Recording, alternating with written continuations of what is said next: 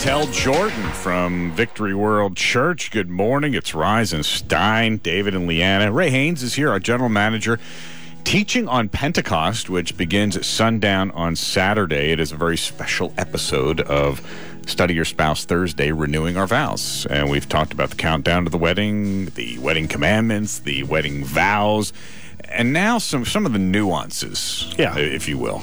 And I think probably the next few would be where you get more of the controversial, the arguments that we're going to look kind of unpack where people are, because I think Do I have to bring Ravi Zacharias in? Probably. Okay. I tell you what, I would love to hear him teach on any subject. Well, he's brilliant. Leanna Zacharias over here has been doing a great job. She's got to work the accent, though. Yeah. That's the problem. Any teacher with a great accent, I just give twice the points because I love it. So the danger we all run into is, and not just on the area of the baptism of the Holy Spirit, Pentecost, and those issues, is we tend to put God in a box. And any knowledge that we have, any lessons that we learn, any of our favorite verses, we put them in a box and we don't unpack it, so that when people come at us, or even God comes and gives us, reveals something new about him. The problem is when we get those moments like that, where we have God in a box and we're in that box too, we're stuck. And God can't break through to us. And one of the things he told the Pharisees one time was, your traditions have made the word of God powerless. It's one of the scariest verses, because you can't make the word of God powerless, but actually you can, because if you won't receive it, you can't give it. And so it has no ability to change your life. And so the things we're talking about today, that is where that falls. Dr. Mark Rutland was talking about that when he was in discussing his book, 21 Seconds, about how the Psalm 23 and the Lord's Prayer have become that. And I got to say, I would be one of those. I hadn't read the book at that point, and I now have read the book, and I have the exact same thought. Well, I do the Lord's Prayer a lot. I know Psalm 23. What else is there to glean here? And I was just, I have been praying it over and over and over since reading the book, because he actually unpacks it such a beautiful way and awakens you. And so it's an irony, that book is, that most people, I think, are not going to read that. They're going to look at it, skim it, and go on, and they're going to miss the real beauty of what God is doing in our day. So I hope this doesn't fall in that same category. But these festivals, these feasts are so important because they help you get out of your box. So I just pray in the name of Jesus that God would just open your heart, soften your heart, to help you walk out of any boxes that you've put around your faith, your belief, the grace that God's given you. May your heart just open and soften. Any hardness of stone become flesh, so that you can hear with new ears, see with new eyes, and receive with a new heart in Jesus' name. So you count 50 days from the Feast of First Fruits. Jesus has died and rose again. Those who had gone before, he had taken from Hades into heaven. But they all, they were there for a reason. They had grown up with the law, and all of that was about to pass away. Just suddenly everything was gone. It was all new. It was now Jesus was the fulfillment of that law. It doesn't mean that we don't obey. It just means that he is the fulfillment of that. Everything was summarized in him. Like the Jews of the first century, many Christians today are more influenced by teachers who have overseen their growth than they are by the words of Jesus. How about it? And it's just so hard, because we love those who sow into us, right? So there are several groups with what I call this one two opinions, because with opinions, that's what they are. It's our best take on something, kind of like a translation. You're just trying to do your very best to lay something out.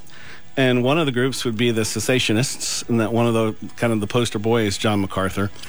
And he believes the baptism and the gifts of the Holy Spirit ended either with the death of the apostles or when the Bible, the Word of God, was compiled in the 3rd century, which they say made the gifts unnecessary. And this is the verse they use.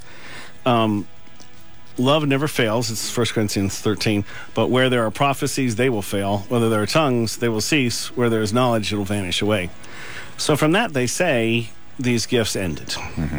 I would say that's the worst possible reading of that verse you could ever do. That's not even remotely close to what that verse is saying.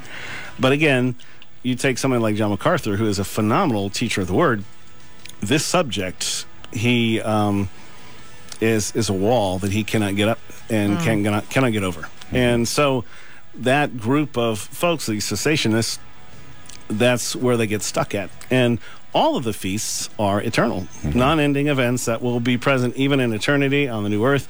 The gifts didn't end. The baptism of the Holy Spirit didn't end. There's scripture after scripture that proves that, as we'll show. But like the first century Jews who set the date of Pentecost to celebrate the Word and so missed the Spirit, Christians who eliminate the gifts of the Spirit also will literally miss the Spirit in a lot of these cases, only because they're, Larry Norman, this great singer of old time, is you can't hear nothing, when your ears are closed, your eyes are closed, right. Your fingers are in your ears. It's a great lyric, and it's very true. So that's one, but that's not a huge group of people, but that's a pretty prominent bunch that argue. The second one, I think, is more where probably Lee and I were just discussing earlier, and it's terminology and trying to understand what people are saying, and it's, are you filled or are you baptized? The scripture uses the terms interchangeably, which causes some to be confused. As a result, some would argue that the only infilling of the Holy Spirit happens at salvation, and so there's no spiritual gifts need to manifest to prove that. So, and that's a pretty large section of the church that would argue that one. So let me give you the example from the scripture here.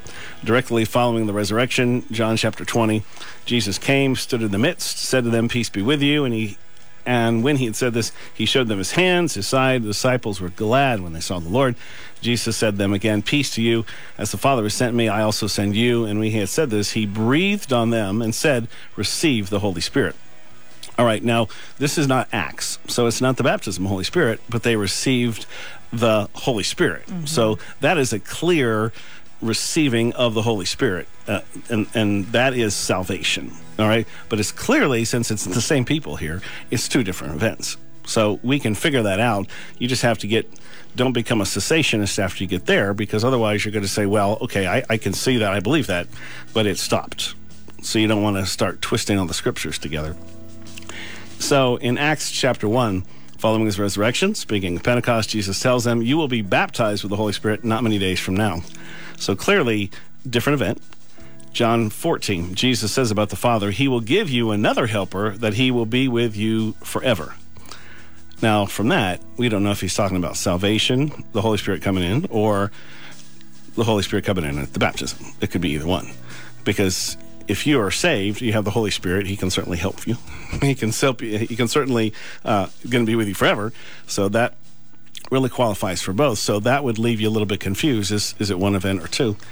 1 Corinthians 12, "For by one Spirit we were all baptized into one body, whether Jew or Greek, whether slave or free, and have all been made to drink into one Spirit." And I would argue that is straightforward salvation. That's receiving the Holy Spirit at salvation. So there are two groups there who struggle with the subject of the Holy Spirit, and it has to do with the terminology and the wording, and then that kind of sometimes get pulled in with the cessationists too, because if it is two definitive events here that happen to you, and every Christian is invited to participate in them, the only thing that stops us, in my case, I just was a new Christian and didn't know anything about that. So I would have never sought the baptism of the Holy Spirit unless someone came to me and said, "This is available for you," and explained that there was a difference and prayed, and that would not have happened because I didn't understand. So sometimes it's just not a clear teaching or understanding. If you grow up and everybody tells you this doesn't exist, you're never going to pursue him. So We'll dig into the next, which is the two perspectives, which is the bigger, which is tongues necessary for the baptism? We'll just strictly focus on the baptism. Is tongues necessary to show that you're baptized in the Holy Spirit? Is tongues not necessary? So that's the next kind of look. We'll look at the various gifts of the Father, Son, and Holy Spirit, and how that all plays out. Can I ask a question? Sure. Just a naive new believer question. You know, and I got saved in 2006. Am I any less a Christian if I'm struggling with any of this?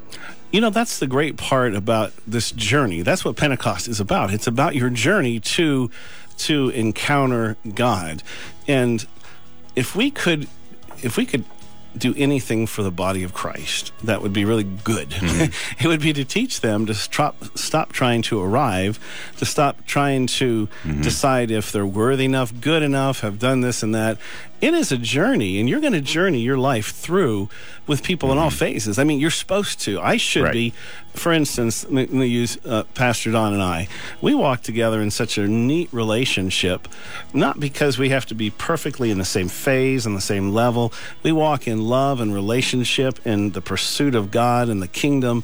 And there's no competition between this, that, or things, or gifts, or where we're at. And, that never, ever has come up, is coming up, or will come up, because that's relationship, because it's irrelevant. You're walking together. So the Bible says, real Carrie, do not compare yourself one to another. So that's what I'm trying to get. So nobody listening feels condemned at all. You shouldn't. I would hope that everyone would get what I got. I got saved one year, baptized in the Holy Spirit the next, and when they said, "Do you want more of Jesus?" I will forever remember that, because it was this. They would say, "Would you like some ice cream?" Well, of course I'd like some ice cream. It was an offer that I had already experienced God. Why wouldn't I want more of Him? So it's not saying, do you want more of Jesus because you don't have enough, or you're not good enough? That wasn't the question. The question is, there is more available to you than you're experiencing now. Now, if it's the same Jesus, it's not a higher quality of Jesus, or you're in a lower quality here. Yeah, what he's saying is huge difference. More. Right. Huge difference. Yeah. So, when Jesus changed my life, I got all of them. Yeah. I got all of them. Right. The wonderful thing here is, I was baptized in the Holy Spirit in 1980, so 36 years ago. But how many times has He refilled me over and over and over in the same way? So if He's still doing that today, what does that say about the more of Jesus? It didn't mean that I arrived back then. That was the beginning. That wasn't, that was step 2. But, has there been times in here when I feel like I was probably less of a Christian than I was before the baptism of the Holy Spirit, because of my own actions? Most definitely. So it didn't change anything like that. It's simply, it's just like turning on the spigot a little more, engaging you, maybe taking a different hand grip on the hose, that kind of a thing. But if we could stop the competition, the mentality of comparing and I'm this and I'm that. There's a lot of pride. Oh, There's a lot of pride. Most definitely. In this. Yeah. All right. It's all available right here at blog.victory915.com, blog.victory915.com, and you can see all of Ray's teachings there. Or just go to the Victory Facebook page or the Rise and Stein Facebook page. We're posting this up in real time. That segment that you just heard will be up momentarily. So it's a special Study Your Spouse Thursday, Renewing Our Vows Pentecost, which begins sundown on Saturday. I'm Larry McKenna, the executive